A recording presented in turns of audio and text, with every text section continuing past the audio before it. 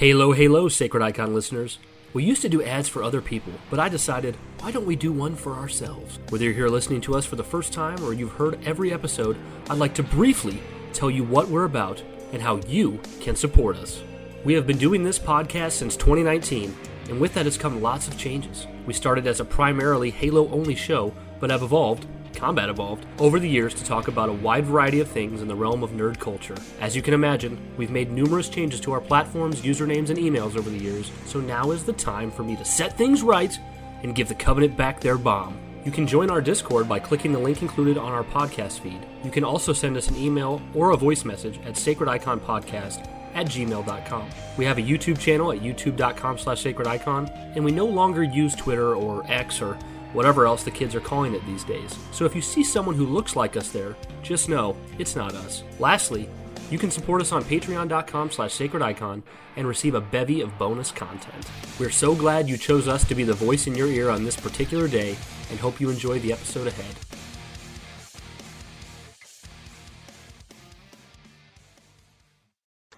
Halo, halo, Sacred Icon Halo listeners. This is Brian coming at you with my buddy, my pal, Josh, and we are once again trying the video out for the podcast. So I think this one's going to work better. Our spirits are high and we're optimistic.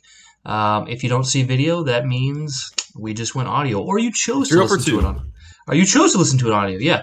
But we're hoping this turns out well. Josh, are you tired? I am, but I'll wake up. He'll wake up. Get talking about Halo. Get that blood pumping through the veins. That's right. Today, we're going to have just a very simplistic topic, but it's going to be a nice, juicy one. It's a topic I think people will enjoy listening to. We're going to talk about Halo 2 Anniversary and the accompanying documentary, Remaking the Legend, Halo 2 Anniversary. So we're just going to kind of talk about that, how we feel about that. We're just going to go just kind of free ball it a bit and see what comes to mind. So, Josh, what are your thoughts on Halo 2 Anniversary compared to Halo 1 Anniversary? Like, what do you think the differences are? Like, do you think...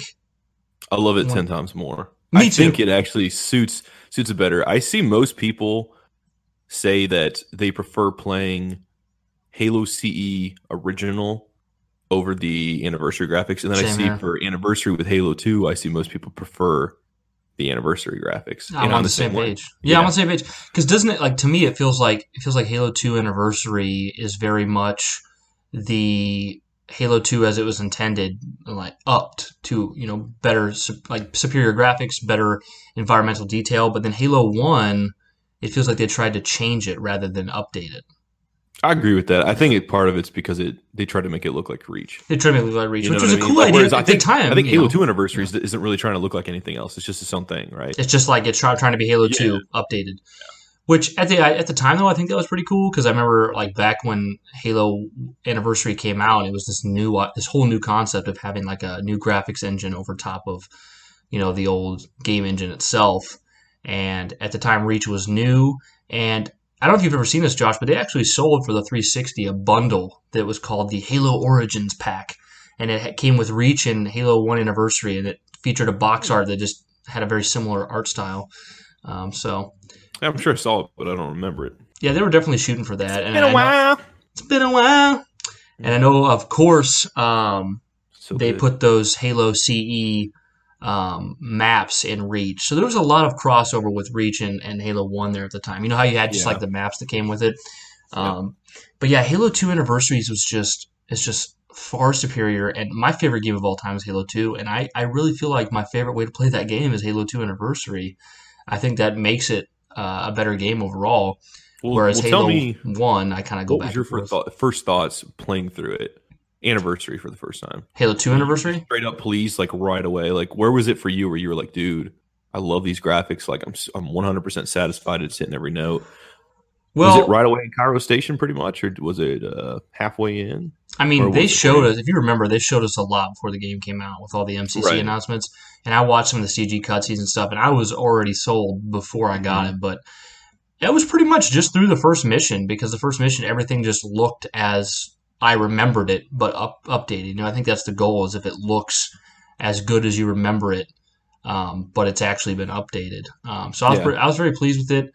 And then they redid all the sounds. Did they do that for Halo 1? Like, I feel like maybe they did, but not as well. I don't know, but the sounds are completely done. Like I think it's different because like the Magnum sounds super powerful. The Magnum and the SMG both sound far more powerful than they actually are. Yeah. Which I actually like that, though. I've said that before. I really like it. It makes me want to pick up those weapons. Yeah. So, no, I love it. But it's all just illusion. I don't know. Halo 2 feels like a game that came out this generation now because of that update. Where Halo 1 can see that in a sense. Feels like it's old, but like updated a bit. Josh, is there any way you can put your net thing down a little bit so you can see your face more, or does that not really work out? Yeah. That's too beautiful of a face to hide. Oh. Starting off with the compliments already. I'm going to have to fire back with one soon, Brian. Yeah, well, the compliment king. I better back down. If we could get like stuff on here, we should just get like a little crown photoshopped that just sits on my head the entire time. That'd be great. But dude, when I watched the Remaking the Legend video earlier today, I noticed, man, like the 4K difference that we've got now and everything like that. Like when I see the video footage of it then from like, what was it, 2014? Yeah. Dude, it looks so much more improved than it launched even. Like it's just so cool because we got like the 4K updates and stuff? Yeah, it's just one of those things you really don't think about. You know, it's just like when you play like original versions of games. When you see the remake graphics, when you see the remastered graphics, that's how you remember it looking. Yeah. And then you go back and you actually see how it's like Spyro. You go back and you see how it looked and you're like, oh crap, this didn't look as good as I remember it. So when I was watching the Remaking the Legend thing, I was just thinking to myself, I'm like, man, 2014 was 6 years ago, dude. Like it was 84 years. I keep feeling like you and me just lived through this whole Halo 2 anniversary thing, like just like last year or something, or 2 years ago. But it's been 6 years, man, and it's like it's crazy that like a whole generation is essentially gaming generations passed since Halo 2 anniversary came out. That's what I was saying earlier today. It was weird to me playing Doom and thinking like that came out in 2016, which means Halo 5 came out in 2015, and then I was like doing the math and I was like, okay, so Master Chief Collection came out in 2014, and I was just like, dude, what the heck? Like that was all like very early on in the console generation. It's weird to think now we're right at the end of it. Can you imagine, dude, if I had told you before MCC came out, I'm like, hey Josh, it's not going to work at launch, but it's working real good in 2020 with the update. Oh yeah, that would basically be it. Josh is just staring down like his soul's leaving his body. But no, back to Halo 2 Anniversary, man. Dead inside. Halo 2 Anniversary is just it's so beautifully done, and I see so many people that cite that as their favorite Halo now, and in a way where it wasn't always their favorite Halo.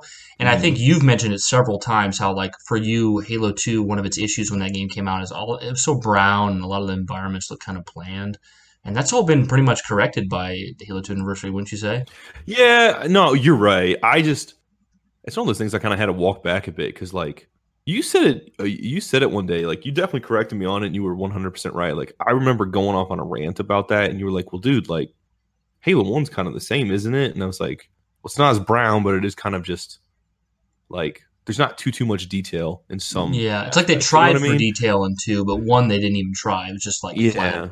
You know? But then in 2, I think honestly what it really comes down to now is just it is brown. There was so much brown. Yeah. And those Arbiter levels weren't as fun, I think, because of it. Because it was in like on a brown gas station and all of his. It was just so dual, and like it just felt like it didn't have texture to it.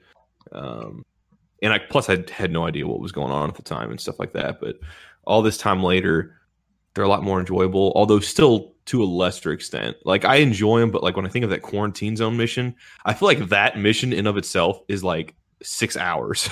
Like, right, just because it doesn't have that like instant fun I think that's value. The one I'm thinking of. Yeah, I think it's quarantine zone, dude. And it's one of those levels where like if I've played Halo 2 1,000 times, but if I get to quarantine zone, it's almost like I kind of forgot parts of the level because it is kind of bland. It's weird that we don't cite Quarantine Zone. We cite the Library and Cortana, but the Library and Cortana are kind of both quite a bit better than Quarantine Zone. Yeah, I really don't mind the Library level that much. I love the Library. I'm just going to say that right now. I 100% agree that it's repetitive for people, but like, I don't mind it. I think it's just because I have that associative memory of the first time I played it, like where I didn't know what to expect. When I was first playing through it, I wasn't thinking like this is repetitive. I'm like, what are we getting to? What are we working toward? So, and if you put on the subtitles, dude, for that mission, for like the library, the stuff that Guilty Spark says, he's spitting straight lore bombs. I think I've said it before. It's crazy. He's talking about your combat skin and why did you bring such ineffective weapons to combat the Flood. And he's basically making it very clear that he thinks you're a Forerunner. Mm-hmm. Yeah, it's weird to look back on that now too and think about it. Because what are your thoughts on? And actually, I was about to ask you a question that I think is also doubling as one of our patron questions. But because I was going to ask you, I'm like, what did you think about the fact that for Halo 2 they hired Blur to do the cutscenes? They did not do the in-game cutscene graphics were never redone. They just did the blur. In Halo 1, the cutscenes got redone with like gameplay models, but they didn't do the blur cutscenes. Let me see here. I think that was here we go. Our one of our patrons, T Pokey, Trevor, he says, Trevor, what were your opinions on the Blur cinematics? They were obviously stunning and they did an incredible job on them, but did you guys prefer how they did it in the Halo 1 anniversary where they just used the in-game engine, or were you happy they went full CG with it? Would it bother you if future Halo games use primarily CG cutscenes? Well, there is a part of me that's like sad that I'll never get to see what Halo 2 like in-game graphics cinematics could have looked like, because that would be badass, like to see like the Arbiter and Chief and all that in-game graphics. But if you look at, what we got with the blur cutscenes, dude, that is just, you don't get that level of fidelity. And like, there's like an hour of cutscenes in Halo 2 Anniversary. So yeah, it's a good amount. I think I'm glad the they did whole that intro way. actually is like, it's insane how much there is. There's a lot. Like, do you prefer that than Josh, or like to answer his question, Trevor's question? Are you finished? It sounded like you were going to say. No, I'm not finished, but I was kind of switching it over to you. Oh, I gotcha. Yeah, I prefer the blur stuff. Just knowing that we have it, it's easy for me to be biased. But dude, I think it's awesome. I think it's so cool seeing that stuff. I think it's disconnected. Like I can feel that it's disconnected, but like doesn't phase me in any way because I know that it's a remastered version, or whatever. Like I know it's fun though. Like I love how Sergeant Johnson looks and sounds. I love how everyone looks and sounds, but like Sergeant Johnson was just so cool seeing those the cutscenes of that, and Chief just looks as amazing as ever. When I saw that in 2014, I was like, why not give us a movie that looks exactly like this? Right. Like it's an animated Blur movie made by Blur. Like, dude, it was so good. Yeah, I remember like back at the time I was on the NeoGAF forums, and some people were complaining, and Frank O'Connor was on the NeoGAF. Yeah, Frank O'Connor was on the NeoGAF forums, and people were complaining. They were saying, I want in-game cinematics for Halo 2. I don't want the blur cutscenes. It's obvious that 343 just farmed them out to blur because it's easier. And Frank O'Connor came in there and said something along the lines of, I'm paraphrasing because I don't want to say this is the exact quote, but he said something along the lines of, trust me, it would be way easier for us to just do the in-game cinematics. The more difficult option is the blur cinematics. They wanted to do something special for it. And it makes sense because Halo 2 is kind of the most cinematic. Like, I think you can make an argument that Halo 3's got a real movie quality to it, but Halo 2 cinematics, it has more time spent in the cinematics than any other Halo, and it lends itself really well to blur. So I guess, and the other part of Trevor's question was, would you want the Blur cinematics to be Halo cinematics going forward? Like if they hire Blur for every Halo, how would you feel about that? I think that's fine. I mean, I'd be okay with it, but I think I'd want to change it up. But dude, I just think they look super good. I go back and I look at the Blur cinematics in Halo Wars now that I'm slowly playing through it, and like, dude, it's so dated now. And I look at Halo 2 Anniversary's graphics, or the blur ones and the cutscenes, and I'm like, dude, this is still amazing. It still holds up incredibly well. It doesn't look dated to me at all. Maybe it will in 5 more years, but it's crazy. We're talking about this on the day that Halo 1 Anniversary just came to PC, literally today. Yeah, which is super cool. Yeah. Super cool. It's sometimes it's hard for me because I'm like, a little part of me doesn't. I'm excited for people who, but you don't care because you already have it on Xbox. But for me, I'm like, I've had that on Same there, here. For so long. But I get it though, and it's frustrating for people when there are issues or when it's releasing one by one. I'm sure for me, I'm the kind of person I want the whole thing right away. Yep. You know, even though I might not get the Halo 2 if I start with Halo 1 for a week, but yeah. No, to summarize though, like I still prefer, I guess, regular cutscenes and Same stuff. here. But I love don't Blur, mind. though. Like, put it this way, if we ever do get a Halo 3 anniversary, yes, please. That would be so cool. Yeah, man. I really hope we get a Halo 3 anniversary someday. I talked about that briefly with Haruspis on the Haruspis episode, and he was saying how, like, for the Bob terminals, Ross of Halo. the Bob Ross of Halo, yes. We were talking about how they could do the terminals better because I'm guessing you've never even read the terminals fully, have you, in Halo 3, Josh? Right? I have. You have? Yeah. Okay. Well, because when you find them in the game, through MCC. Yeah, when you find them in the game, you can't actually read them all in game because they go so fast. We were talking about ways you could improve that. I think there's a lot of things they could do to spruce Halo 3 up, but at the same time, Halo 3 does service it does look pretty good as it is. So I don't think we need that, but I would definitely buy it day one. I think it'd be something they could do where they could add that into the MCC currently, like pay $10, pay $20 for the anniversary edition. It's got that graphics overlay. But I'd love to see that. It's going to get to a point with this coming generation where it's going to look, in some ways, the same way Halo 2 looked. Like OG Halo or Halo 2 looked on Xbox One. Yeah. By that I mean it's like when we got to time. Xbox One, it was Halo 2 OG was like 2 consoles behind now. Now we're going to be at the point where Halo 3 is 2 consoles behind. Yeah. So I think within a couple of years, it's probably going to start to look dated. Because I agree, especially when Halo 4 looks like a current gen game, and Halo 3 already looks much older. Yeah, you know. Yeah, I mean it still holds up. Yeah, like I'm one of those people. I'm one of those people who are like, just give me the anniversary edition. I really want that. But at the same time, I agree. Like you said, like it still looks very good. I would have to assume the only reason they don't do a Halo 3 anniversary is because they don't want to dedicate the time and resources to it right now. Because it's not just that. They have to know. Well, they have to know that it's going to sell, right? What do you think? Yeah. Well, yeah, I get. I mean, I think that's a given, but it's just. I think the biggest thing, honestly, is the multiplayer, the player base, because like realistically, like you don't want to. You have Halo 5, which is sort of on its own, and then you have. Well, I just meant that they added to MCC. I don't actually think a standalone product. See, well, that's the thing too. Is I don't think they should do that. I don't know if they would. I don't know. I think that kind of thing is up in the air because it's like if you're gonna let's just say hypothetically that they would do not just the campaign, but then they're gonna go do the multiplayer too. You know, they're gonna touch that, which I feel would be a given because Halo 3's multiplayer is. Well, they're not gonna touch. Low. They're gonna leave.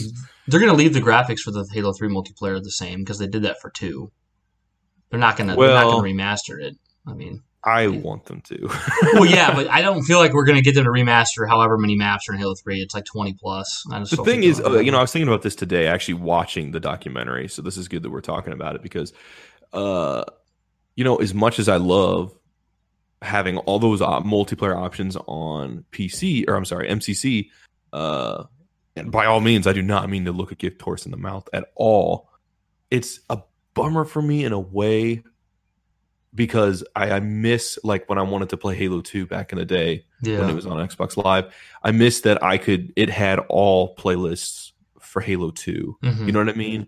Whereas now we have a combination of all of them. Yeah, I mean, granted, you can go on there now and you'd be like, I want to play Oddball Halo 2, but it's hard, and realistically, you can't expect to go into MCC and to have a single, like several playlists for every single game. That's just not realistic, and it's going to divide the player base way too much. But, dude, I would want that for Halo 3 Anniversary. Like, I would just want it to be its own thing. So, I mean, I'd be fine with that too. I mean, I don't feel like they would split it, but I would be fine with that too. Buying Halo 3 as the solo Halo 3 Anniversary, and it's got all the redone multiplayer. That'd be very cool. It's just the catch-22 is what it really comes down to. Because, you either keep it interspersed with the MCC stuff and keep the player base the same, or you can really help it stand out, and then split the player base. And plus, you have Infinite. And I remember when Halo 2 Anniversary was announced at E3, I thought that they were remastering all of the levels, like in Classic, for multiplayer. Well, when I went back and did the research for MCC, a retrospective,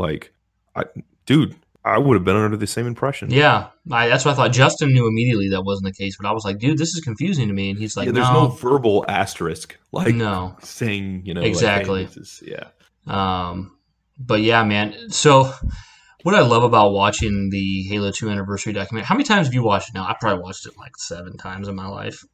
Probably watched it 4 or 5. 4 or 5, yeah. I It's love really it's really good. Like it's quality. And I remember when we saw it, like Josh was like, when it came out, Josh was like, okay, it has to be over I was just an going hour. to talk about this. It has to be over an hour. I'm going to be upset. And then it comes out and it's like, what, 58 minutes?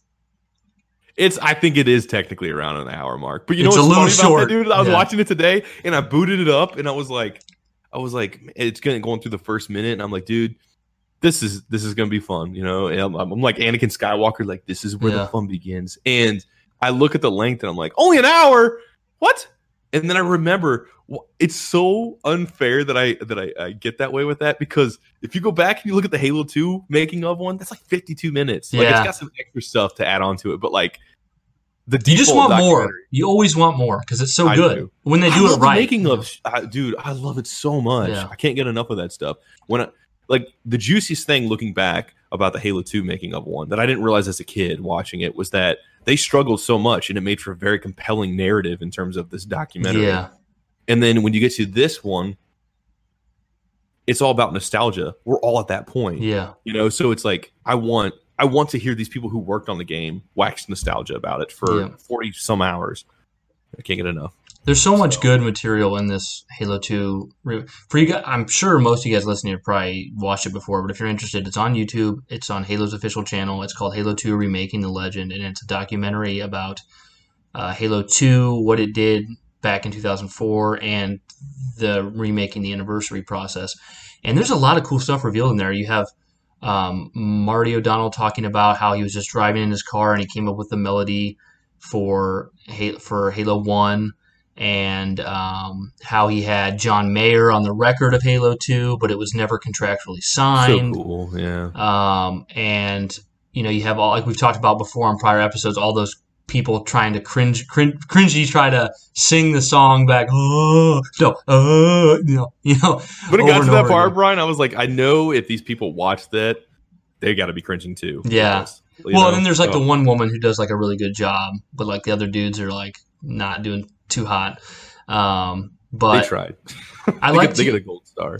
I like to when you hear like Joe Staten, he's talking about like he's like, I had this idea that wouldn't it be cool if you played as the guy that Master Chief got his butt kicked by Master Chief, and you had to report to his bosses and everything. And I'm thinking back to that time, and I'm thinking about how, and you might not know this if you don't go into the behind the scenes of stuff, but like Joe Staten was very, very involved in like the story and cinematics and stuff in Halo 1 and 2.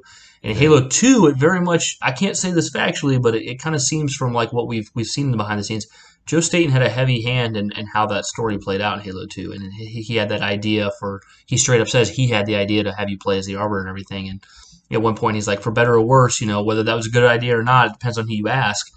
And when you think back on it and you think about how important Halo 1 was and how big that was to the console, it's kind of crazy that he got to do something that ambitious with the follow-up sequel. Like people might have said behind the scenes, like, this is suicide to not have people play as Master Chief and have him play as someone else.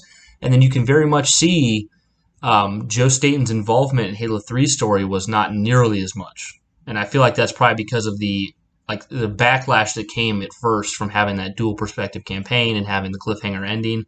I think Joe Staten kind of had to step back a little bit there. And it depends on who you are. I mean, for me, Halo 2 is the peak of storytelling in Halo. So for me, that's a negative. But for a lot of other people, Halo 3 is their favorite, and that's a good thing. Either way, Halo 3 is great, so it didn't turn out poorly because of him. But, yeah, what do you think, Josh? I love Joe Staten so much, man. That guy. He's like my Halo dude. Like, I think of him probably first. Him and Marty. He's genuinely my favorite aspect of the Bungie era. Like, when it really comes down to it, man, the part of me, I say this loosely, but the part of me that gets that sort of Starship Troopers kind of vibe in terms of the humor and banter is from him. From the Bungie era. That's from him, man. Yeah. It really is. And it's like, that's the kind of thing that, I mean, it's a collective, work of so many people, but I really just see that, see his kind of writing and charm and stuff like that with those games. And dude, just the way just listening to him talk, like I just get so like laser focused when he talks. I could listen to him talk so much. He feels man. like the appropriate when Crackdown amount. 3 came out last year, I know it didn't like do too well, Yeah. but like I loved it. And part of the reason I think I loved it was biased Joe Staten. because Joe Staten worked on The only it. reason I wanted to play Recore was because of Joe Staten, because he was behind that I get too. that. I get that. But yeah, I don't know. Joe Staten gives he has like the perfect blend of, you feel like he's down to earth, and you feel like he's a real hardcore nerd, but he's also smart and cool. Like he's not weird. He's very relatable, but he's very, very nerdy in the truest form. And Yeah. I think it was a podcast we mentioned on it before, but when you're watching the original Halo 2 behind the scenes, and Joe Staten's talking to you about how like they're taking the day off to go outside and play, like they're playing like volleyball or something, and he's like talking about how all of them have pasty white skin, and he makes you feel like you're part of the team in that video. He's like, we're a bunch of dudes, and we know this is our last chance out in the sun before we go in, and we have to double down on Halo 2 for all this time. And seeing him come back, and they did such a good job for Halo 2 Anniversaries documentary. He's such a good voice for that stuff, dude. He's such a good like spokesperson for Halo, because like he did the Halo 2 demo, but behind closed doors or whatever. It was like when you see that, it's like the whole thing cutting into like Sergeant Johnson. They didn't come here to hear your lips flippity flap. Like that whole thing that they had set up was great, and I think he's come on stage for some of the presentations, like at E3 and like in front of everyone and stuff like that. And then just listening to it there, whenever he talks in that, like you can sense at times during the development that he was frustrated, but like he just has, I don't know. If I was ever to go into Bungie back in like the 2004 era, like I would love to I would want him to give me the tour. I would. No one else. Yeah. I love everyone there that worked on that game. I'd love to give him a big old hug, but man, Joe Staten is my dude, man. I love that guy so much. If he could, I wish he was back for Halo Infinite. And you know what? I'm sure everyone's going to do an amazing job. I am so hyped as all get out for that. But I think dude, there's I love something. him so much. If I could have Joe Staten work on every game, I just love the dude. He's the most. He's like the so likable. He's just so likable. He's like the gamers man. He's like, that's the guy I want to represent me as a gamer. Gamers man. The gamers man. I think there's something to be.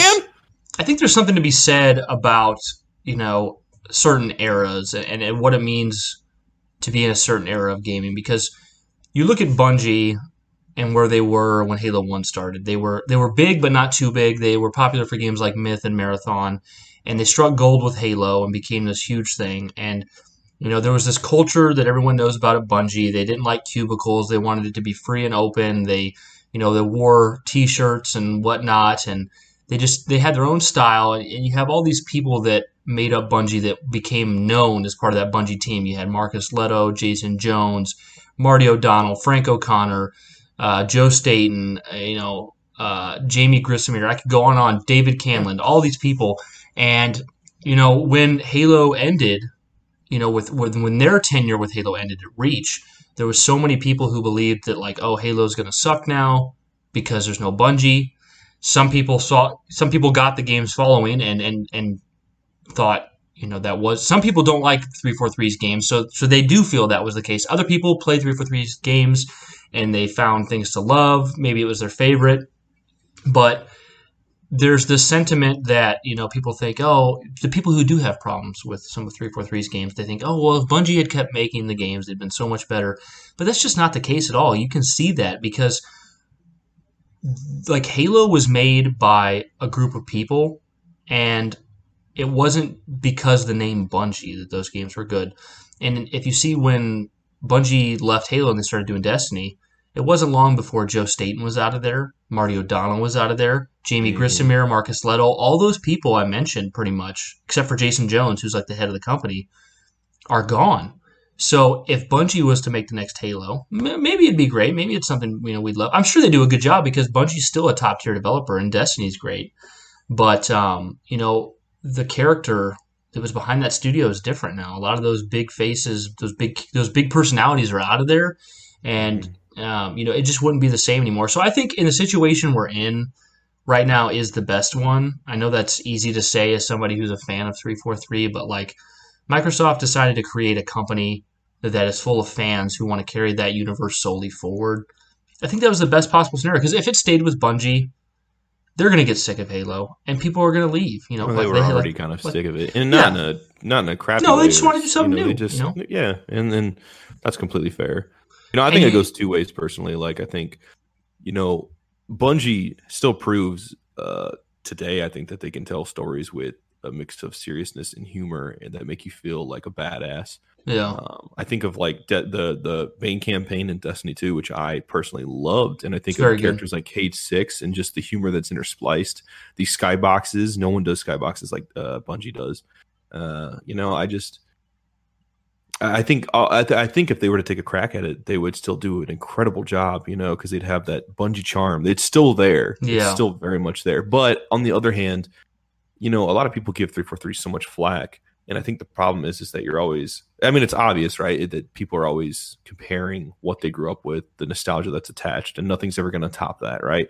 But at the same time, like, I feel like in a couple more years when we have, say, 2 or 3 more 343 Halo-centric games, it's going to be a lot easier to compare the two, because I think 343 gets, just that unfair comparison a lot, because it's like they've done 2 mainline Halo games compared to, I think, the 5 did.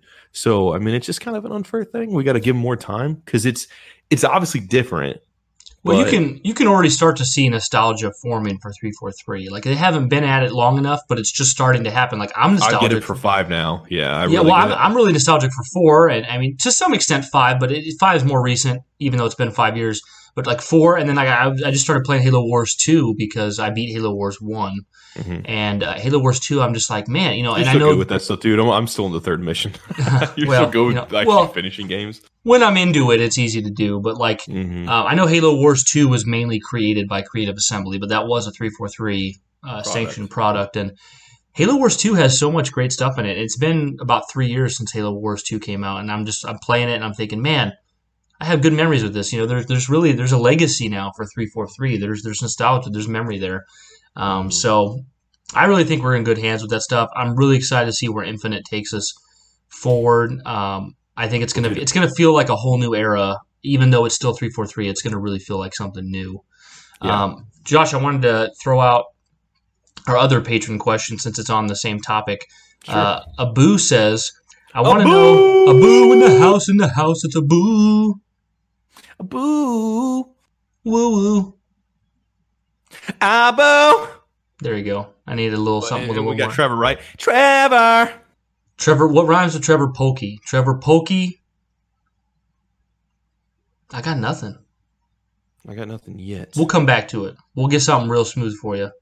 Abu says, I want to know how you guys felt when you knew that there would be a Halo 2 anniversary, and how did you feel after you got the game? Let me start, Josh, and I've said this on a prior podcast, but it's like really cool to talk about, and it's super relevant.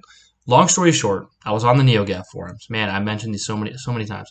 But somebody leaked on the NeoGAF forums like 4 or 5 months before E3 that Microsoft 343 was working on a Halo War collection, which is going to have Halo 2 Anniversary completely remastered with the Halo 1, 3, and 4 as an optional upgrade you could pay for to have also on Xbox One. Mm-hmm. And so it was leaked, but it was leaked with like some inaccurate details. So basically from I think it was February all the way to E3, me and Josh and Justin, who's been on the podcast before, we all quote unquote knew Halo 2 Anniversary was coming. We hadn't seen it, we hadn't had it officially confirmed, but it was mostly all there already. So we were just, right. I know I was with Justin when the E3 was playing out, and I was sitting on the couch there, and they announced Halo 2 Anniversary and all the maps and the full multiplayer, and MCC was going to have all the games, and my eyes watered, dude. I was so freaking excited because Halo 2 is my favorite game of all time, and that's the game, like I said, if they just remaster Halo 2, I'll be happy. They never have to remaster. I'll never like harshly ask for them to remaster another Halo game again, and I've stuck to that. If they never remaster a Halo game again, I am satisfied because we got Halo 1 and 2. Like, mm-hmm. I would like 3, I would, but I don't need it. I just really want a Halo 2. So I was over the moon for it. And sure. To answer the other part of Abu's question, barring all of the MCC issues when it came out, just playing that Halo 2 campaign, Halo 2 Anniversary experience, it exceeded my expectations. It was actually better than I thought it would be. So 10 out of 10. I mean, it could not be any better. It exceeded my expectations. I love it. Halo 2 Anniversary is my favorite way to play Halo now. What do you think, Josh? What were your expectations beforehand and after? Well, I will say it delivered on all of it for sure. Dude, like Brian said, 10 out of 10.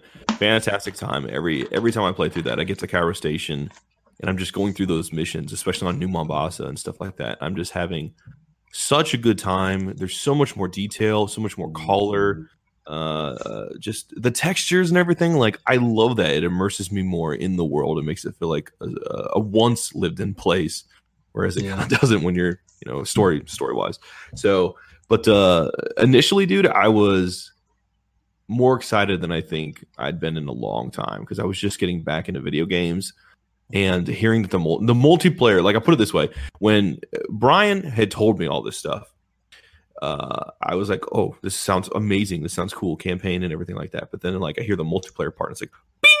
And you know that old like ad for one of the past Call of Duty games where, like, it's this live action commercial of these guys and, like, we're getting the band back together, and they get in the car. Yep. It's literally what it felt like. It's like, okay, which guy is now getting this? Which guy knows about this? Well, do you remember in the just to cite this, in the Halo 2 Remaking the Legend documentary, there's that one part where that guy says, he's like, I can't believe it, dude. I'm going to come home from work and I'm going to message the guys and say, who's getting on Halo 2 tonight in the year 2014? And when he said that, I'm just like, oh, I can't wait, man. So cool. Yeah, I mean, dude, it was unreal. I remember talking, I hadn't played with games with my friend Eric in a long time, and just talking about what we were going to do. And, like, we were literally trying to formulate strategies for certain maps, prior to the game. The game was still months away from coming out, and you're just trying to have that, like... It's the hype, man. Halo hype. It is. It really is there anything like Halo hype? No. I mean, would you be honest? I want you to be honest here. No. You might know. You might serious, because I thought about this earlier. What about Star Wars hype myself, and I was like, it's its own thing. It's definitely its own thing. But I'm thinking more when it comes to games. Like, dude, I thought about it. I'm like, what is the last thing I remember that people were just like, it sort of had a cultural mass appeal of hype. And I think the last one that comes to mind was Red Dead 2, where you just, even people who don't play it are kind of aware of it because of the scuttlebutt. My dad was aware of it. Yeah, so, but I think, honestly, like, I've never personally seen like gaming video gamers as a whole just kind of like collectively like get as hyped for any other series or game as I've seen for Halo 2 and 3 in particular. So, I mean, I was there for 5, and that was a big deal too, but it's just 2, 3. The way I look at it is like Halo 1's the game that everyone played. You go into it. I mean, I know it's different for you, but like for a lot of people, you go into it not knowing what to expect, and you're blown away. Okay, so Halo 1's the game that you don't know what to expect, and it sets the stage. You get to Halo 2, and it's the anticipated game. And for me personally, like, I wasn't expecting to fall in love with the multiplayer, but that's what ended up happening.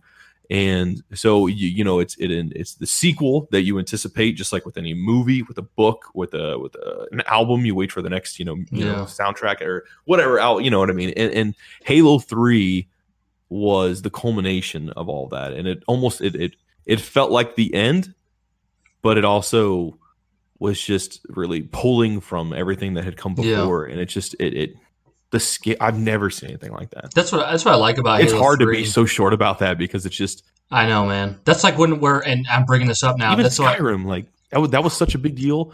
I remember seeing so many different people of all different ages in line for that at midnight, and still to this day, you see how the lasting appeal of Skyrim is. And I don't mean the whole like, oh, it's on every console and everything, but I mean like just people still play it all the time. Come out of it, the references and everything and like that. Like, that's a big one too. But I've just, dude, I've been to these midnight launches with Brian. For those listening, there's some I've not been to with him, but I've still been to myself. But like, nothing has ever, like, not just for me, but objectively, I've never seen anything personally get as big as Halo 3's did. Yeah. I don't know. Yeah, what I love about the way Halo 3 concluded and ended is like, and I don't mean this might sound bad, but like, for Halo, like, I can still see Halo 3 as the end of something, like the end of an era, the end of a trilogy, the end of a storyline. I very, very, very much count 4 and 5. It's all Halo. It doesn't. even if you don't like 4 and 5, I'm sorry to tell you, it does count. It's all, from Microsoft, 343, Bungie, it's all interconnected. And it's fine if you don't like those games. But what I'm trying to say is that there's a very clear moment in time that came to an end with Halo 3. It's a clear ending. It's a good way to sum up that story. And 4 and 5 is a good way to take it forward. I think the biggest takeaway too is like for us, for everyone it's different, but I think for us, when Halo 3 was coming out, people around our age at the time, we were the prime target audience for that. Yeah. Whereas now we're older, you're in your late 20s, I'm in my early 30s, and these stories that we get now are a continuation of all that. But I really, and I don't mean this in a bad way whatsoever, because I think Halo, you're seeing it climb up like crazy again, which is fantastic, and it should be. But it was just really, at the time, that was just its height, you know? So, and I think that was just because, all the kids in high school at the time, everybody's talking about it. I'm sure the schools were like, it's awfully weird. We have a lot of people calling in today. Yeah. There was a lot at my school. You know what, dude? I think it's a good thing you touched on like the generational thing, because I jumped into Halo 2 today after playing Halo 5. Yeah, I saw you on there. And obviously Halo 2 is my favorite game. I got no problems with its movement. But after coming from Halo 5, Halo 2, it felt like I was crawling across the floor. It felt like I was crawling. And I was thinking to myself when that happened, I was like, do I honestly expect 8, 10, 12, 15-year-old kids today to want that for Halo? That doesn't even make sense, man. Like, that's like, especially when you got games like League of Legends, Fortnite, PUBG, all this stuff, Overwatch, everything's so fast-paced. Why would kids today want to move at that pace? And of course, a lot of the people who are complaining about sprint and movement and stuff like that are people like our age, people who've been into Halo for a long time and they remember those days. But I just don't think that makes sense for the current day's generation. It's kind of like back when we were younger, like really, really young, and we were playing all the new 3D games like Mario, Crash Bandicoot, Spyro. I can remember people online vaguely saying like, 2D is so much better. 2D is gameplay. The game design was so much better in 2D. There might be some merit to that, but like as a kid who was 6, 7 years old, do you think I want to play Spyro or like Sonic? Spyro was 3D and you could breathe fire and glide and like, I didn't want to go back. I wanted to move forward, and I think that's where we're at now. I think even if I personally was someone who wanted like no sprint or classic Halo gameplay, and I'm not saying I am or I'm not. I like both.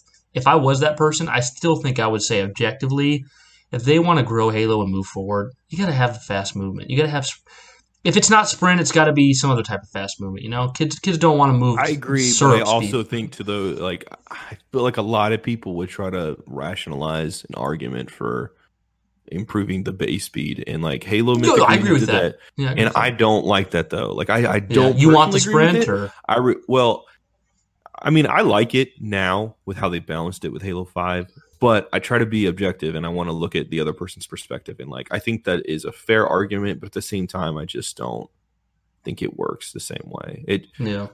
It's like I don't know. You take so many of these multiplayers and stuff like that. And I mean, the campaign factors into this as well, but I really mean with the multiplayer aspect. Like, it just, when you play Halo 5's base multiplayer and then you play Mythic Arena, Halo 5 Mythic Arena feels like, in a complimentary way, it feels like a sort of mod of Halo 5's multiplayer, right? Whereas when you play Halo 5's multiplayer and you actually experience the movement the way they designed it, it feels right. It feels proper. It feels tight, and I think that's Mythic the way feels like a compromise. It does, and it's not a bad thing. It's good that it exists, actually, and it's really enlightened a lot of people, including myself, I think, to even have this opinion right now. But it just doesn't flow the same way in 2020. Just having base speed, it's not enough. It's just not enough when it comes down to it, and it's not going to work. I'm not saying you have to have all this extra stuff, like. You said before, like you could, you don't think they need like Spartan Charge and Ground Pound. And honestly, the more I think about it, the more I think you're right. The more I could see them potentially taking stuff like that out and keeping some of the other ones in, adding new stuff. But when it comes down to it, I don't think in 2020 that's a balance or compromise to work toward. It's just increasing base speed. And I only ramble about that because I do see that argument brought up from time to time. Yeah. I just don't think that's good enough. But dude, to get back on the remaking the Legend thing, something I wanted to ask you: how crazy is it, man? Looking back, like that Joe Staten was able to come into an office one day and be like, "Hey, so I want to have another playable character, and I want it to be an elite." Like we kind of touched upon this briefly, but like, can you imagine what that conversation was like? And also just how in the heck did he get that to pass? Yeah, I would. That's what I was saying earlier. Like, I don't see how he did that either. I can't imagine anyone in the studio was like, yeah, we don't want to play as Master Chief the whole game. Like, it would make more sense if we were 3 or 4 games deep, but this was the follow-up to the hit Halo. And they're like, you're going to play as Master Chief. Incredibly risky. Yeah, we're glad it's there, but I think it paid off. I think it paid off for Halo as a franchise and Halo's lore long term. But I think it was in the moment, probably a bad move. Long term, a good move. Short term, not a good move. Especially ending the game. Yeah, especially ending the game with Arbiter. That's what I think. I think that's what made people so irritated. Besides the fact that it's a cliffhanger. If the cliffhanger had came, but they just finished playing as Chief, I think they'd feel better. But they played as Arbiter, and they were expecting to get at least one more mission out of Master Chief. And they're like, nope, game's over. So that was just tough. But, Arbiter is one of my favorite characters. I was going to ask you, Josh, if I remove, and this is kind of corny because I'm taking out so many characters. If I who's your favorite character of Halo 2? But we got to take out Master Chief and Cortana and Arbiter, probably, don't we? I mean, because those are the first 3 choices. Okay, quick answer. What's the white elite? Well, his nickname's Halfjaw. I can't say his Sangheili name properly. He just goes by Halfjaw. Halfjaw. Halfjaw's really cool. That's a good pick. I would say Truth, the Prophet of Truth for me, probably. I get that. Because his voice actor, Michael Wincott, amazing. So good. The voice actor in 3 is good, but Prophet of Truth in Halo 2, dude, was on another freaking level, dude. It's like chills, man. Just such a great villain. So many great characters in Halo 2. What would you say, Josh, is your favorite level of Halo 2? Mission. The New Mombasa ones. I don't think I could decide between the beginning, like Outskirts and Metropolis. I was gonna say if I had to pick between the two, Outskirts. That's my favorite mission. But Metropolis, man, it's tough. Yeah, I'd have to go with. We'll just say Outskirts because I loved being on Earth. I thought that was incredibly cool the first time playing through that as a kid, and I was part of the reason I struggled with the rest of the campaign was I really wanted to be on Earth more. Because I had such a good time. I liked it. And I wanted to see more than just New Mombasa, even. I would have been completely fine with the whole campaign taking place on Earth for the majority of it. But, I was a kid and I didn't, I was glad they gave me what we got because, dude, so many great missions come out of that and so many lengthy ones. That is by far the longest campaign to date for Halo. Yeah. And it's fun to play through. Like when you get in, that's the thing with Halo 2, when you get into that game, like, for a first-person shooter, it's incredibly long, especially for that time. And it's engaging. And it's engaging, yeah. And I mean, it does have its sour missions, which I think are sort of near the back end of I'd say the second act, beginning of the third act. But, like Quarantine Zone, for example. But nevertheless, like you still have a really great interwoven story. The narrative is not... Okay, I'll put it this way. Halo 2's campaign isn't necessarily my favorite. Mm-hmm. But I think narratively, it's the best. It's the most well written. I think it's the most deep, and it has a lot of twists and turns. God, dude, we haven't even mentioned. I'm totally blanking on his name right now. The giant flood, Venus flytrap. Why am I? Yeah, I cannot think of Gravemind. That is bugging. That's gonna bug me now. But Gravemind was fantastic, man. I mean, there's so many story elements that made your mind just run wild. You're like, whoa, what Gravemind? Well, I'm playing as the Arbiter. Hulk Hogan playing through Halo 2 right now. Listen, brother, say your prayers, eat your vitamins, and play Halo 2. That's crazy, Josh. I could see it. Yeah, Mr. Nanny was one of my favorite films of all time. I loved that film. What movie? Mr. Nanny. Oh, I haven't seen it. I haven't seen it. No. Wow. I saw Mr. Mom with Michael Keaton. Okay, that's good too, but you need to check out Mr. Nanny. Okay. I'll get on that. Hulk Hogan as a babysitter. What about like The Pacifier with Vin Diesel? nowhere near in the same sphere. Okay, it's like Mr. Nanny is like the name brand of that type of movie, and then you got The Pacifier, which is admittedly good in its own right, but it's very much the Walmart Great Value version. It's Fair cheaper. enough. Fair enough. It's okay, but it doesn't taste as good. It doesn't feel as satisfying as that name brand or homemade. Vin Diesel's best film is The Pacifier. That's all I heard. Is it really? I was gonna say I really love Triple X, the first one. I haven't seen that. He's in some movie with cars. It's like really popular. Yeah. Oh, dude. For those, okay, I got to say this because this is actually related to Halo. For those that don't, most people don't know, I have the biggest crush on actress Evangeline Lilly, who played Wasp. Yes, he does. Ant-Man and stuff. I've been hearing about it since I met him. Yes. Now, the cool thing is she recently just wrapped filming a movie called Till Death with Mike Coulter. So now, Halo and my crush have now come together. I mean, it happened with... What if Evangeline Lilly is a Spartan? I'm just waiting for Star Wars. It's just a matter of time. What if Evangeline Lilly is a Spartan in Halo Infinite? We can't talk about that on air. We can't, because I know what you're going to say. We can't. Let's move on. So, Josh, let's move on. Let me ask you, this is for final closing thoughts on Halo. Final closing thoughts on Halo 2. Mm-hmm. This is a long, drawn-out question. Give me your... It's going to be convoluted, not really drawn out. Give me your objective ranking, or score for Halo 2. Looks like you're going to sneeze. Oh, there's a sneeze. There's one. Excuse me, guys. Give me your objective score for Halo 2, and then give me your objective score for Halo 2 Anniversary, and then give me your subjective for Halo 2, and your subjective for Halo 2 Campaign Anniversary. or overall package? Whole package, and when you're ranking the original, you got to go back to 2004. You can't rank it for today, obviously. Okay. So objective for Halo 2 base, as it was, right? Okay. Campaign, it's got to be at least an 8 out of 10, at least. Halo 2 Anniversary, 9 out of 10. And then what was the other one? Well, I was subjective. Subjective and objective, that's all, for both. Subjectively, Halo 2's campaign, I get a bit harsh with my ratings. So I would say for Halo 2's base campaign, it's probably... I was going whole package, Josh, but... whole package? Oh, shit. Yeah, for all of it. Whole package, campaign... Yeah, my bad. I did ask you that. You said that. Whole package...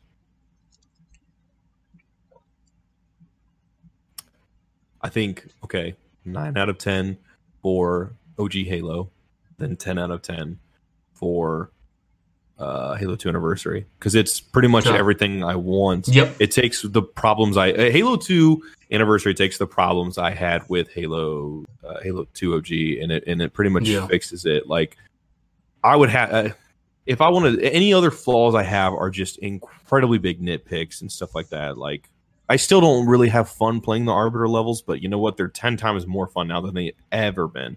And because of the terminals, the additions of those, I was able to enjoy it and understand it and appreciate it even more. I mean, I think most people in our community are more well-versed in lore than I am. I consider myself to be one of the least knowledgeable, but I still know a bit. But for me, who doesn't quite grasp that stuff as easily, the terminals just really helped enhance that experience, dude, 10 times over. And I mean, it really helps too, because when you think about it, like when you play through Halo 2 for the first time and you get to the Arbiter's mission, and you don't even know who that guy is. It's hard to know what's going on in Halo 2 really your first time playing it. Even your second or third time playing it, you don't know what's going on, really. Yeah, but Halo 2 was fantastic when it came out. I mean, it definitely felt 100% different from Halo 1. But the multiplayer, and that's not a bad thing, but it was different. Yeah, multiplayer was just unlike anything we'd ever had. The right had, kind of different. On console, at least. Yes, yeah, the right kind of stuff. No, I'm thinking of The Right Stuff by. Wow, my brain is whack. Well, you just woke up before we. Yeah, that's true. That's true. So. I apologize, guys. I'm super. I was going to say you made a good point about who did The Right Stuff? Is that song? Oh. I got nothing, man. Right Stuff. Oh my god! I don't even know the song. I'm looking this up while we're talking about this. I was going to say you hit on a good point with the terminals, because the terminals really help you understand. Well, let me hear your answer, man, while I'm hunting this up. Okay, well, mine's a simple answer, and it's too biased. For the original Halo 2, I would say objectively a 9. New Kids on the Block. I'm sorry. New Go Kids ahead, on the Brian. Block. I want to. I'm glad we figured that out. It was a big deal for me. You want to go ahead and talk about Brute Force for a while? No, don't. Just stop. Don't joke about that because Stop.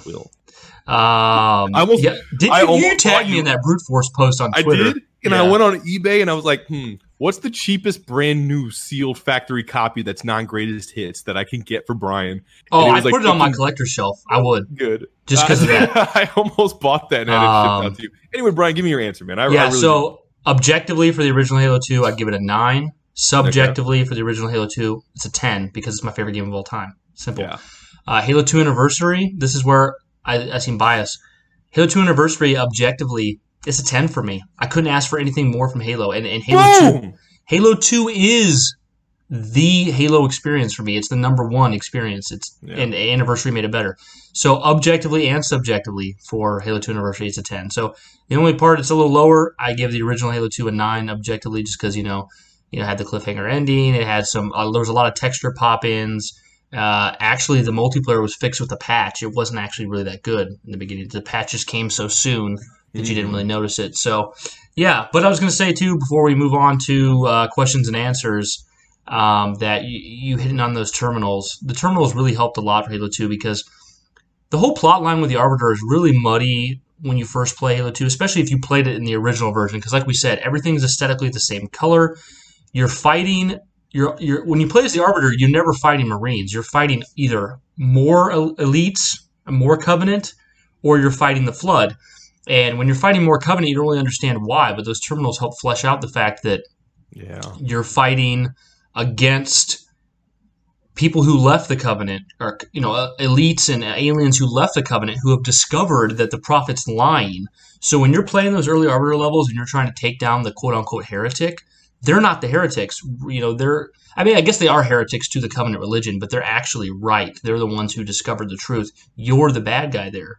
I think it is, dude. It's like, I don't mean to interrupt you. No, go ahead. I just want to say while it's on my mind, I think what it really is, I think for most people, because everyone was kind of that frame of mind that playing through Halo 2, it's a little harder to follow, and it's confusing as to why you're not, killing Marines. But now when you look at it now, it makes, when I look at it now, it makes complete sense to me, and it helps to further enhance the story. Because you playing as the Arbiter, you're playing as the elite who is unraveling this truth, the actual truth. But I think what it is at least for me personally, you can tell me if you disagree, and this is not a bad thing whatsoever. Halo 1, playing through the campaign, it's easy enough to consume. It's like watching a movie. When you play through Halo 2 and you experience a story, it's like reading a book when there's a lot of heavy exposition. And sometimes it's sometimes hard by the time you're done with it to remember some of it and to make sense of all that. Fair. You go through it again. So, but that's not a bad thing. I would also say that, and I think I could be really, if I'm wrong about this, if I'm wrong about this, I apologize to Alex Haruspis because I think he wrote an article. The Bob Ross of Halo. The Bob Ross of Halo. I think he wrote an article saying the same thing. But if I'm misremembering, I apologize. So don't take me at my word. But I was about to say that Arbiter is the main character of Halo 2, really, if you think about it. It's more he has much more of an arc than Chief does. I could see that. It's not like that's not like something that I need people to. It's not like an admission of something you don't like. Like you play Master Chief just as much as you play Arbiter, and Chief very much has a story. But if you look at the arc of what's being told there, it's kind of more Arbiter and the game ends on Arbiter. And then he gets to kind of they don't give him as much to conclude with in Halo 3 because it's much more centered on Chief, but Arbiter is very much a main character of Halo 2, and I think that makes it really special. I've heard several others say they love the dual perspectives of that game, and I know Halo 5 didn't get the same amount of praise, but it didn't really do dual perspectives. It mostly just did Team Osiris with a few missions of Blue Team, of Master Chief. Correct. So it wasn't really quite the same thing. But yeah, one of the questions I was going to ask Josh for, because I want to get into the questions and answers. But there is a couple more things I have to say. Okay, well, you go first then. Okay, you're not going to forget, right? I don't want you to forget. No, I won't forget. Okay. I got one question. Say a couple things I want to touch on because we kind of glossed over the remaking the Legend documentary. There is one guy in there that works at Blur. Totally reminds Brian and I every time we watch it of an old coworker named Tony. So shout out to Tony. Oh, I thought that, dude. I was like, I'm watching Tony. That when I watched it. Yeah. Tony, you worked at Blur and now you work at a grocery store. What happened? Yeah. And then there is the Foley. There's the whole bit about the Foley artists, and I've always loved and been fascinated by Foley artists, and just seeing ever since 2005's Republic Commando, they had a little mini documentary on that and talking about how they sort of made the sounds for the Geonosian creatures, the sort of bug-like ones. And it's like she had this like thing that was crunching on lettuce to make the sound for when the little Geonosians are sort of crawling, and then you see that with stuff like Halo when like he's reloading the Brute launcher, the Brute grenade launcher, and I mean it's Brute just shot. Man, I'm not with it tonight. No, it's okay, man. Thank you. But Brute shot, yes, Brute shot.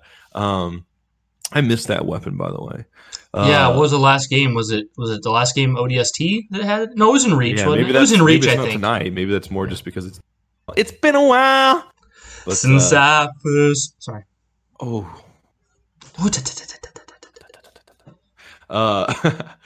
Yeah. So that I love that. I love that whole segment.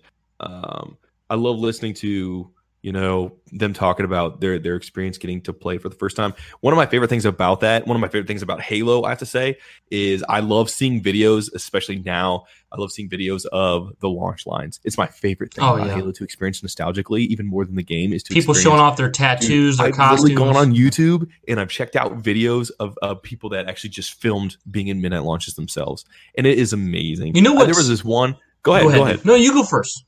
Okay, I just have to say, like, I remember this one in particular. This guy, like, he had his friend in like another state or something like that, and he's standing in line. He's got another buddy recording him, and he's calling his friend, and he's looking up at the moon. He's like, "You looking up at the same moon, and stuff like that." And it's just like, it's this moment, it's this atmosphere. It's just so cool, just being there with your friends, dude. And it's such a hard thing. That era has kind of gone away now, because of digital gaming and stuff like that being what it is. And I love that. I was going to say there's something so cool. It's kind of sad, but it's also cool. And I'm saying this as someone who does it. But, a lot of us deep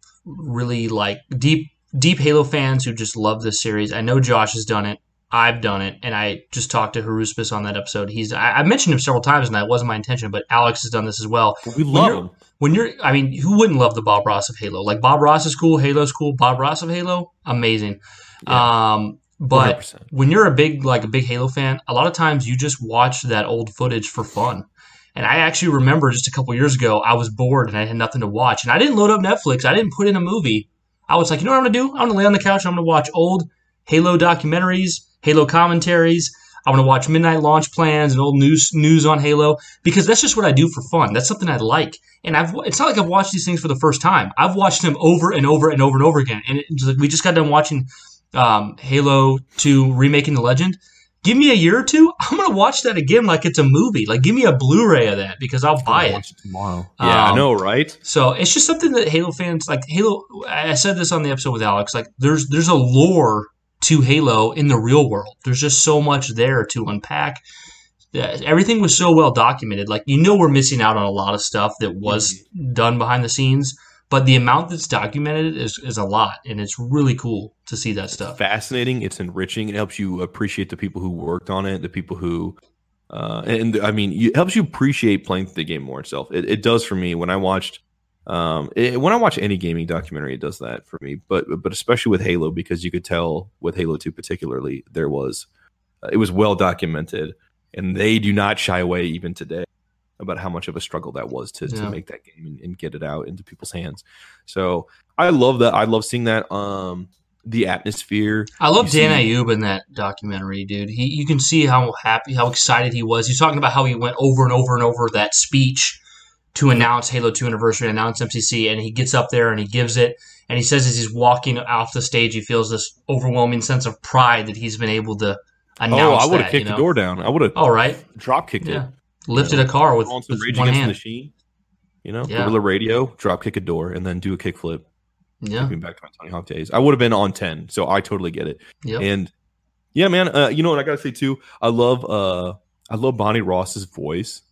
Like She's she great. has this like very laid back, like not valley, but like surfer type of voice. Like it's very laid back. Every time I hear her talk, I love it so much.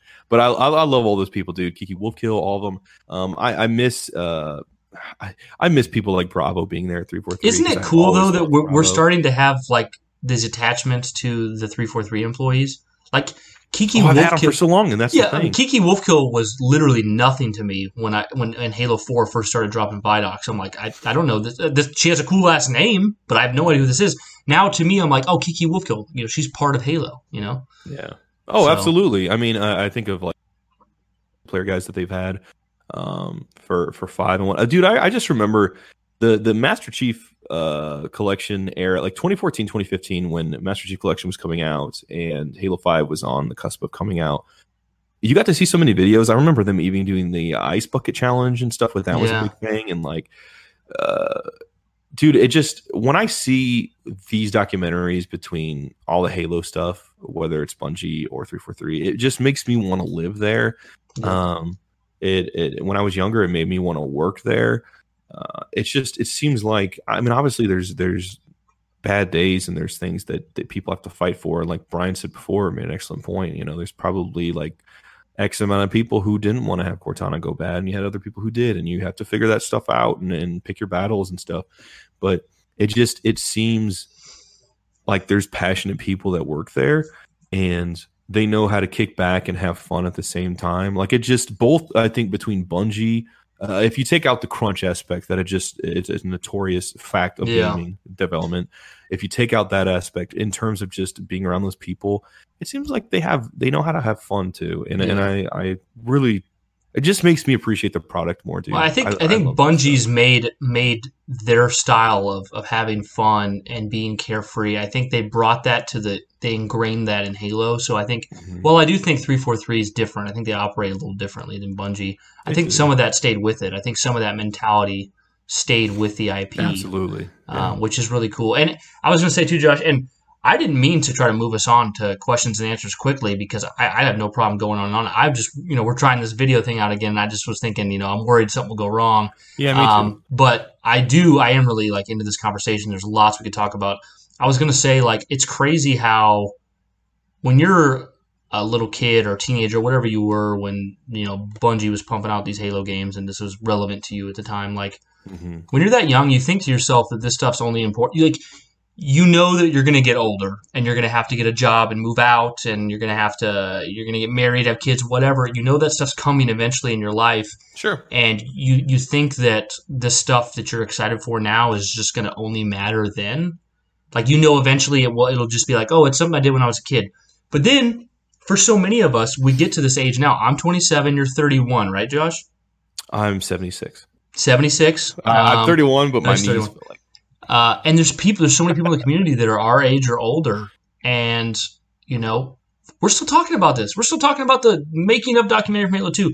We're still talking about Halo because it was something really important to us. It was, and that's kind of what we're doing right now with the hashtag Halo means to me, where we're having people send in 2-minute videos of what Halo means to them. We're sharing it on the Twitter because we know it means so much to so many people for so many different reasons. And it's not just a game. Like, there's games that I'm attached to. Like, you're attached to Toy Story 2 from PlayStation 1. I'm attached to... Toy Story in general, but yeah, absolutely. I'm attached to Crash Team Racing. That was long before the nitro-fueled one that came out. Like, you can ask Josh. When I met Josh, I was a big Crash Team Racing fan long before the remaster. Don't blame me at all. And we're like, you're attached to these games, but Halo's still a whole different beast. Halo is like, it's ingrained deep within us. It's part of our identity. And I think that's why there's just so many people out there who create and identify with Halo. It's a really special thing. So I love that we get these documentaries. I would love to get something. Me and Josh talked about this before. We love the Sprint for Halo 5. We would love if for Infinite they had something. Because can you imagine if they give us like a documentary series that shows us things they were working on with Infinite 1, 2, 3 years ago? Because the game's been in development that long. I would love to see what Infinite looked like late 2017. because you know that if you know that that footage probably exists. Like, Yeah. I hope they give us that kind of stuff. I love that behind the scenes stuff. I mean, obviously, and Brian would agree with me. Give us, by all means, the kind of documentary they want to give us. But, dude, subjectively, selfishly, I would love to get to see, similar to what you just said, Brian. Like, I would love to get to see a documentary that sort of acknowledges some of the issue, some of the feedback, and some of the things with Halo 5, and where they sort of went to the drawing board and, okay, what can we do now? What do we want to do in Halo Infinite? And just kind of, it's kind of like it's almost like an underdog story in a weird way. I feel like if they wanted to tell that, they could do that, and I would be so fascinated to see that, because I think so many of us we ran the gauntlet really with emotions with, especially coming after. A lot of us were salty from MCC, and then Halo 5 story being, more or less a letdown, despite still being fun to play. I think objectively, because I love playing it, but it took Brian and I a couple years, respectively in our own ways, to really come around to it. And now I can honestly say I love Halo 5. When I rank it, it's probably, if there's a gold, silver, and bronze tier, it's up in the gold, to be honest. Yeah, it's a great game. It's a great game. The narrative is one facet of a whole product. Yeah, so. And to add on to what you said, Brian, I'll probably say this when I do my video too, but just to summarize it now, I think it's just one of those things in life where, when you're really enjoying something, when you're happy, it's like when you find love, or with your family, or someone that matters to you, or you're doing something that's really important to you, or you're passionate with, time kind of stops and you don't think about it. And, you look back on it and you get nostalgic, and that's where that comes from. And you kind of realize those are the moments we treasure most. And makes me think of that quote from Andy in The Office, dude. It makes me want to cry every time I hear it. It's Andy, right? Oh, I know. Yeah.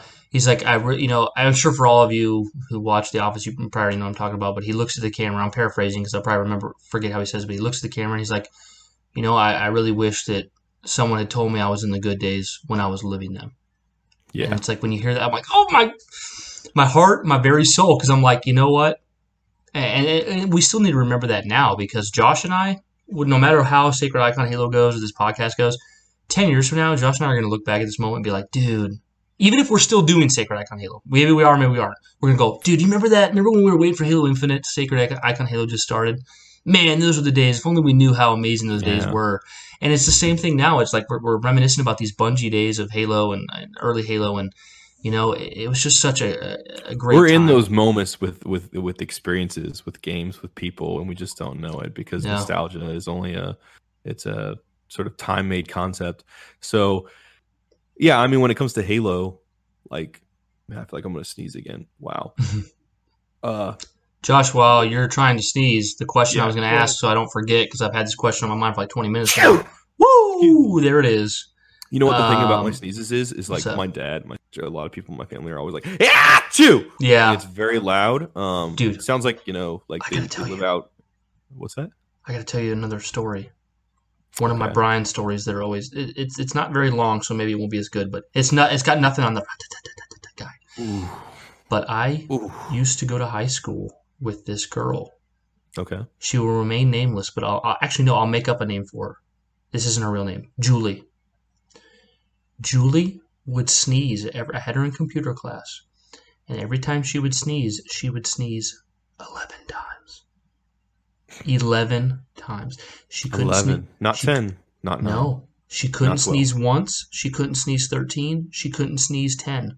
She had to sneeze 11 every time, and it was this little tiny, like almost like a bird pecking. It was like achoo, achoo, achoo, achoo, 11 times. You make her sound like an anime girl. It definitely wasn't that. But, dude, it was the strangest thing ever, because every time she sneezed, it didn't matter what month of the year, 11 times. It's weird, dude. Man. It's weird. It's just like I ever told you about the story. I was actually playing Halo with a friend once, and we went to Steak and Shake near the end of the night, and we're at Steak and Shake eating some burgers, and then get done eating, we get in my car, and we're driving back to the house, and I'm telling him this story. I don't know if I've told you this story before, Josh, but I'm telling my buddy the story, And in this story, I mentioned the word snot. Have I told you this, Josh? No. So I'm telling the story. I'm like, yeah, and there was snot all over the place. And my buddy goes, please, don't say that word again. And I'm like, what, snot? And he goes, dude. He's like, if you say it one more time, I'm going to puke. And I'm thinking, there's no way in the world. There's just no way. He's Josh. So I go on to tell the story, and I say snot a third time, and his face immediately, you see the green color rise up from his neck to his face, and he's goes, and I start I push the roll down button on my car. I'm like, to roll down the window. I'm like, roll, and I press the roll down button. Yeah. He starts puking everywhere, dude. It's in my windowsill of my car, and I'm driving 60 miles an hour. I finally get the window down, and he's puking out the window as I drive 60 miles an hour. It's plastering the entire side of my car with puke. I'm serious, dude. You look at my car, all the windows, the gas pump, it's all covered with puke. Same car you got now? No, this is my last car. I traded that thing. I traded that in the second it happened. No, he puked for 3 miles, dude. For 3 miles, my car was 3 plastered. miles. Dude, that's impressive. This is where I'm in the wrong, I'll admit. But I was so petrified by what had happened. I pulled over at a gas station and I looked him in the eye and I said, "You're going to give me money out of your wallet, and we're going to go to a car wash, and you're going to pay for it." And that's kind of a dick move for me because he told me not to say snot, and I did. But I didn't think that a word could trigger such a thing, but it did. And we went through the car wash, and I went through it twice, and there was still puke in the windows. I had to clean that myself. It was awful. That was from a game night. That was kind of irrelevant, but at the same time, it was from a game night, and it was just it was a traumatic moment, Josh. I took the car in the next day, traded it in. No, I had it for a little bit longer. But to reel it back a bit, yeah. Now, I was trying to say before I had my sneeze and we went on this tangent, although I love that story. I love Brian's story so much. Oh my god! I gotta draw you into the moment. Yes. What's your favorite boss from Halo 2, Josh? You have the what's that? Well, I guess you have the heretic leader. You have the heretic leader boss fight. You have Tartarus at the end of the game. You have the prophet of regret that you punch. Regret. Yeah, that's my favorite, dude. It's so cinematic. The only time in Halo you can literally straight up board some dude and punch him, and like that. It was like, badass. Just punch out of the vehicle. You're literally just socking it to him constantly. Yeah, and he's like, "Oh, you will never desecrate this." Oh, yeah, he just takes it, man. But I have to say, like, well, who's yours, Brian? Before I move on, mine's Prophet. Yeah, it's actually fighting him's easy, but he's surrounded by so many like sword and honor guards. Yes. If you play that on Legendary, dude, have fun trying to get to him. I think you have to punch him like 3 or 4 separate times, and the second you get done punching him, you fall down off of his little hover chair, and you're surrounded by energy sword leads. Yeah, so it's nuts. That's my favorite, though. Yeah. Very cool. I don't blame you at all. I love it. Yeah, dude. It's just time stops when you're doing that, and that's part of the reason I love the LAN parties, because I really don't think about it until the first person leaves. You know, in my head, it's gonna last forever. I'm not thinking about it, and as we get older, time really factors into us. You know, we could feel ourselves getting older. We get more. We learn about what we want out of life and things like that. You know, and just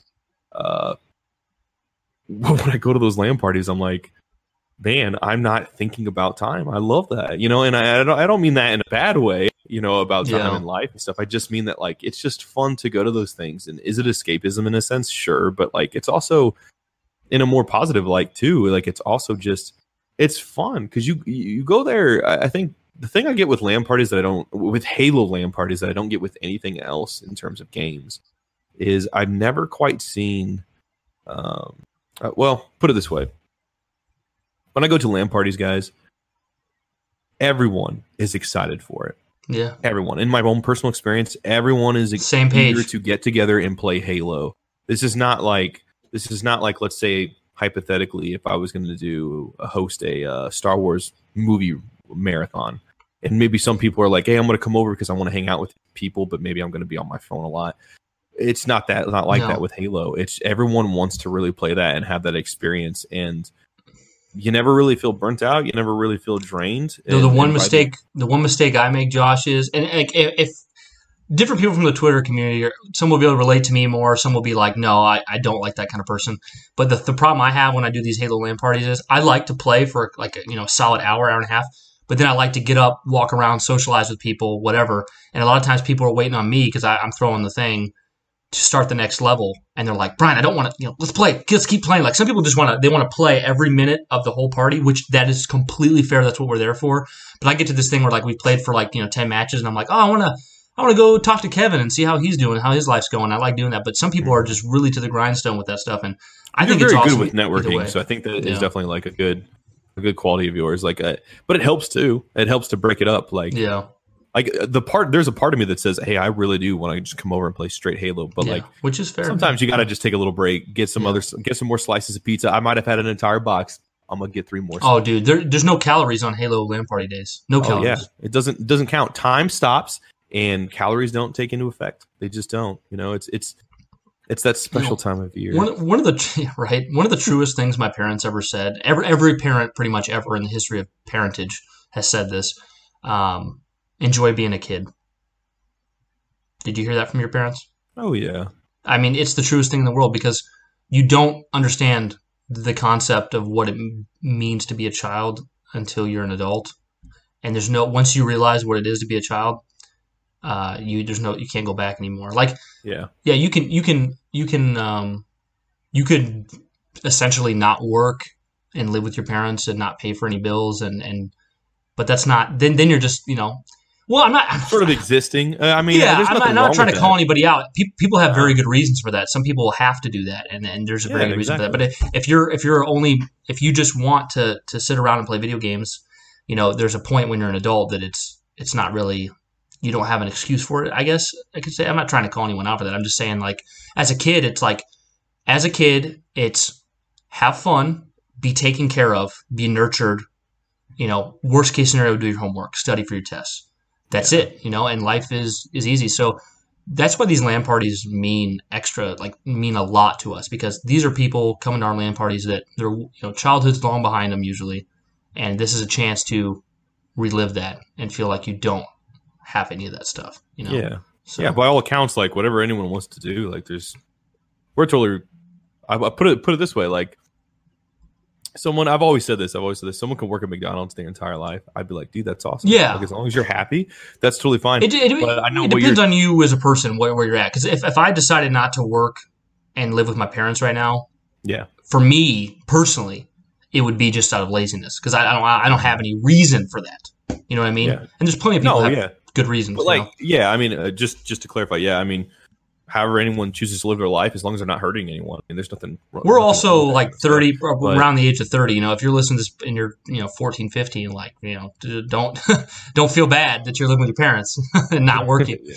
But in general, it doesn't matter what anyone does as long as you're not hurting anyone. I think, and ultimately, however you, just to kind of put a bow on this whole conversation because it's something I think we could go really long about.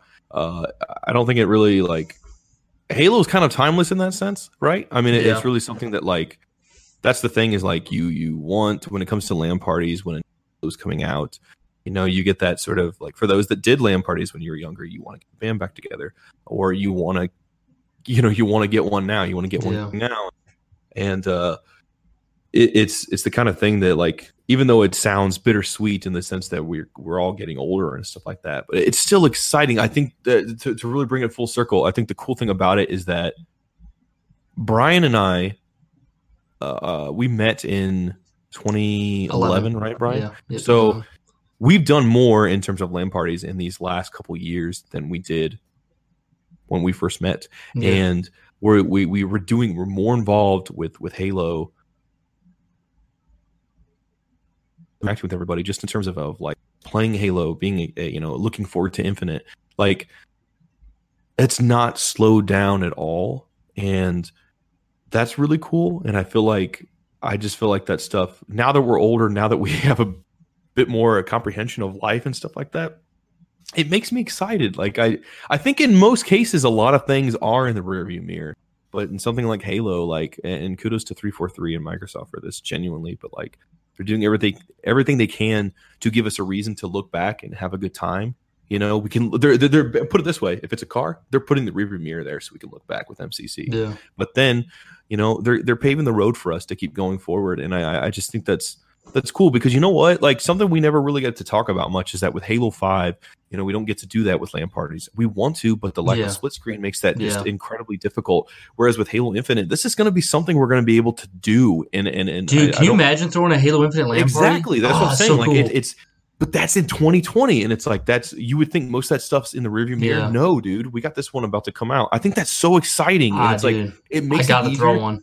Can't wait. It makes it easier to look back on that stuff and enjoy it because I don't look at it and think the Halo days, the LAN parties, all that, those are behind me now. It's like, no, it's like those are behind me, those experiences, but like, man, I'm about to create some new ones. Like that makes me so excited. That's like a sizzle, man. That's some out of the well said, man. And we fire stuff, but like good fire. They've given us a way to make those memories going forward with both new Halo games and the old ones still. Like you can make new awesome memories with Halo 1 now. How many franchises get that? Not really. Not many. I can't think of any off the top of my head, you know. But yeah, Josh, I mean, what's great, what I love about our conversations is we started off with this being a Halo 2 anniversary thing, and we talked a lot about Halo 2 anniversary, but we've also went all over the place. We got some Halo 3, we got some philosophical too, philosophical. Yes. The late night Sacred Icon Halo show. Do we want to do? You know what? I got some business for you guys real quick right here. And you know what the business is? It's going to be the business? Real short and simple. You're going to like it. Okay. Patreon.com/Sacred Icon Halo. That's the thing we have. We also might potentially, if this goes well, have a YouTube.com/Sacred Icon Halo. Oh my word! Are you serious? I'm serious. Well, I don't know. We'll see how this video recording went. Maybe they'll go there and they'll see 0 videos uploaded. Yeah. We also have a Discord. Bloopers. Well, maybe. We also have a Discord. That's Sacred Icon Halo as well. There's a link at the top of our Twitter page for an instant invite if you want to go there. We got lots of people in there. That's it for the business. See how quick that was? That was amazing. I can't believe how quick I got through that, Josh. Give me a virtual pat on the back. Actually, hit me up with the sound of a brute trying to get the breadcrumbs out of his beard. Let's see. And he's frustrated. He's making frustrated sounds as well. Is he eating them too? Yeah, he's eating them. He's like, just the breadcrumbs. I like your human bread. Very good. Yeah, I like your human breadcrumbs. I meant to say, yeah, that's how a brew would speak. If I was, we do lines from the games as our podcast titles, but if we did random ones, I would say, I like your human breadcrumbs as the episode title. That was good, Josh. No, that's one of my favorite hit me up with the sounds of. So for the Q&A today, the question I asked, the questions and answers to right from the Twitter. Ooh, that's beautiful, Josh. That was. Thank you. You know, Brian. I was sad because when I gave you that beat before, you said you're not like a rapper. How do I give you a beat so that you can sing? Like I want you to sing to the beat. I don't know, man. How about doobie doobie doobie doobie top, doobie doobie doobie doobie doo. Doobie doobie doobie top, doobie doobie doo. Give me some lyrics, Josh. I don't know. Doobie doobie top, I just doobie doobie doo, doobie doobie. Okay, this is on YouTube. At least you got some of Josh dancing. Go, give me that clairvoyant again. That was my favorite from last episode. We were clairvoyant. That should not be as funny as it is. It's hilarious to me. We were clairvoyant. Yeah, Brian. Yeah. So for those that not in the know, like Brian messages me earlier today. It's like, dude, I'm listening. Like I checked out the part of the podcast. Like, that clairvoyant part makes me laugh so hard. Like, so I don't know why. Every time, because it comes out of nowhere, and when you say it, I just start giggling like a buffoon. The question we asked on the Sacred Icon Halo Twitter was, yes, High Charity was the Covenant's holy city that acted as a homeworld for the collective of alien species that made up their religion. The city was powered by a Forerunner ship called Dreadnought. This is one of our favorite Halo structures. What are your thoughts on High Charity? Probably everyone listening to this knows what High Charity is, but just for a reference point, it was in Halo 2. It was the giant, like, half-circle ship that the Covenant were on. It's also in Halo 3 as well. Josh, what do you think of High Charity? It's pretty cool, man. It's fascinating. I think I didn't realize, because you see it, correct me if I'm wrong, you see it in the background of one of the opening missions. of Halo 2, right? It's there. In the Yeah. Yeah, so... Well, they're it's on weird, High like, Charity when Arbiter's exactly. being So it's sentenced. one of those things like, boy, I didn't realize like how big of a deal that thing would factor into the whole story of Halo 2, really. But and Halo 3, really cool. And you know what? Multiplayer wise, we got the map. I think it was oh my god, what is that map? Gemini. I almost said Genesis. Gemini. Not a very liked map, and I totally understand why. Yeah. But boy, that was cool getting that on the map pack. I felt like I was right back there at High Charity. Yeah, very cool. I love the concept of High Charity. It's honestly, we could have a whole game set there. If they made a game for every time someone recommended like a side story, we would have 40 million Halos. So they don't have the time for it. I love High Charity. First response is from Nick at King Grunt. What's up, Nick? We get you a lot. Dude, he's always dropping great replies. What is up, man?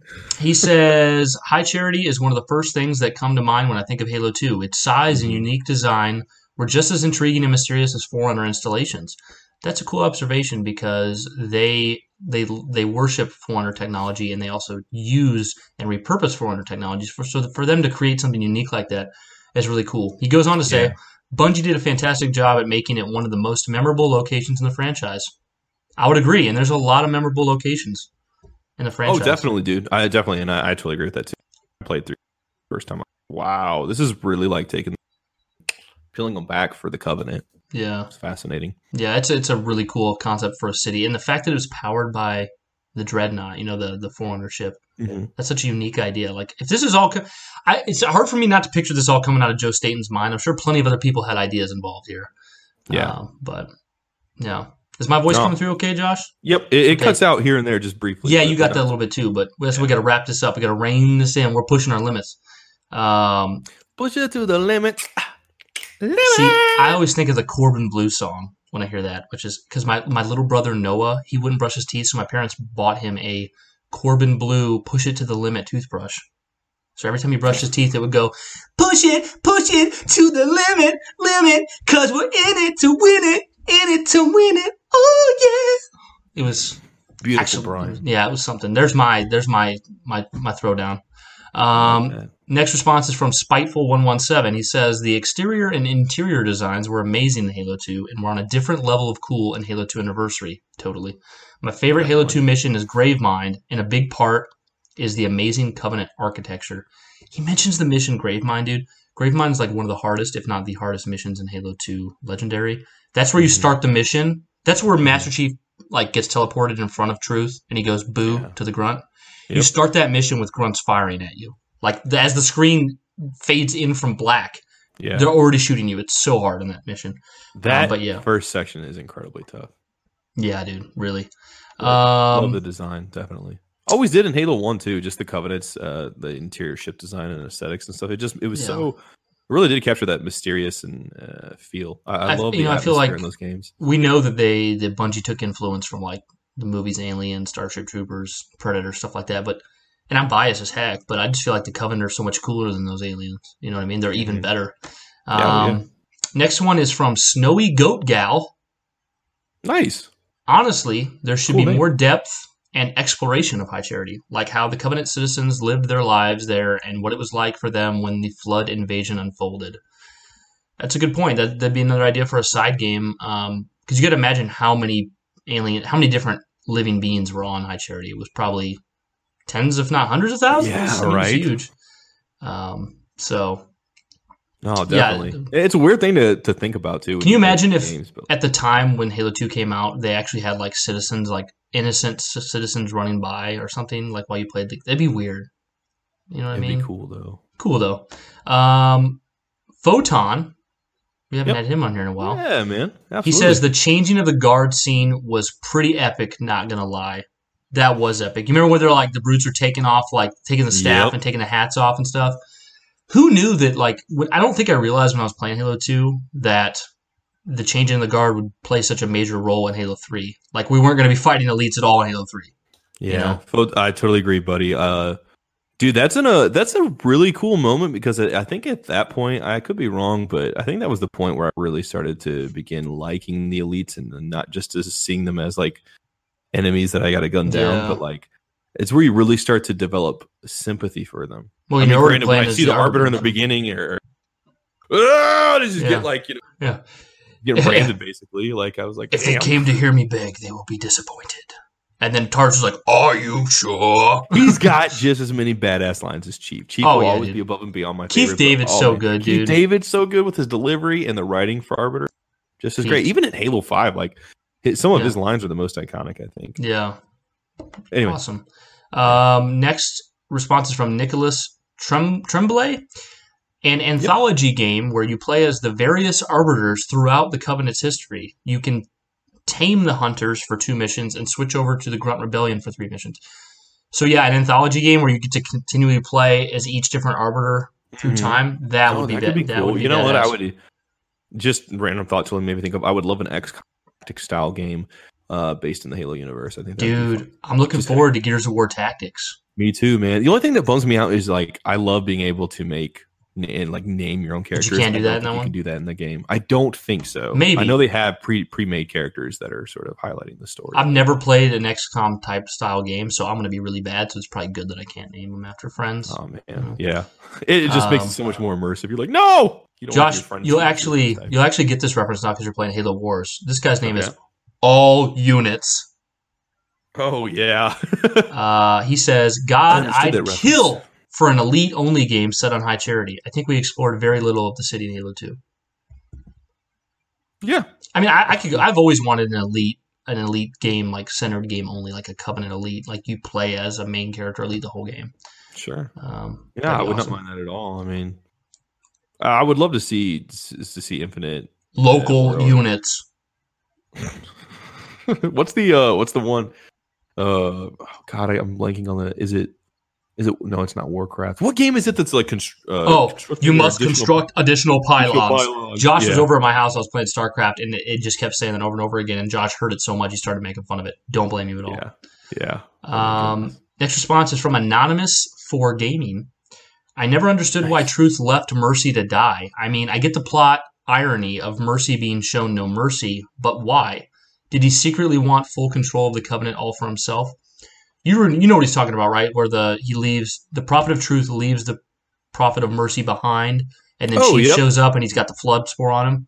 Yeah. I think it's just because Truth was obsessed with power and wanted it all for himself. I can't think of anything more than that. Yeah, I mean, I always kind of looked at it too as the same. Like this guy basically, he wasn't going to straight up murder these dudes who were with him, but you know what? The fact that these Flood were there to sort of take him out just kind of put more power into his hand, and he didn't have to get his hands dirty. So, pretty much. Yeah. I mean, he knew he was building up a lie with the Covenant. So yeah. I think even if I had to guess, maybe even the Prophet of Mercy and Prophet of Regret. How tragic is that too? Just to think about it from their perspective. And Chief was better to him than Truth because he took the flood spore off of him, so he wouldn't have to die by being. He was crazy. Yeah. Last response is from Dredgen Rickenald. I completely missed that the Dreadnought powered High Charity. I'm not entirely sure how I missed that, but wow, that is incredible. It was at least a year, if not several, before I realized that. Even though it's there right in the cutscene, I just didn't put 2 and 2 together. There's so much in those games, in Halo 2 particularly. But Halo 1 and 3 as well. Mostly 2, but then 3. One's the easiest. I get ones. Yeah, one's the easiest to get. It's more straightforward. But boy, yeah, I would agree with 3 as well. Like 3, I remember Brian asked me one time, he was like, do you kind of remember like what you were doing in Halo 3? And I was like, I guess not. Not really. I guess not. So I just remember it having an amazing time. Yeah. So. But yeah, guys, that is it for today's episode. If you feel like we kind of rushed through the bit there at the end, we really hope this comes through. We're trying new audio and new video, so there's a lot of risk on the line here. But thank you guys for the questions. If you want to hit me up on Twitter, I am at Brian's Bane, and he is at Jovial Joshy. Jovial Joshy. He's Jovial Joshy. I don't know why I added the ha on the end of it, but I love that. How do you keep it jovial? I'm glad that's not our thing. I'm glad it's not keep it jovial. Let's just no. It sounds like something's gone wrong with your throat. Now I'm offended, Brian. Oh, I'm sorry. Offended. But yeah, hit us up at Sacred Icon Halo on Twitter, guys. Yeah, we enjoy doing this episode, and we will see you next time. Peace. Keep it sacred.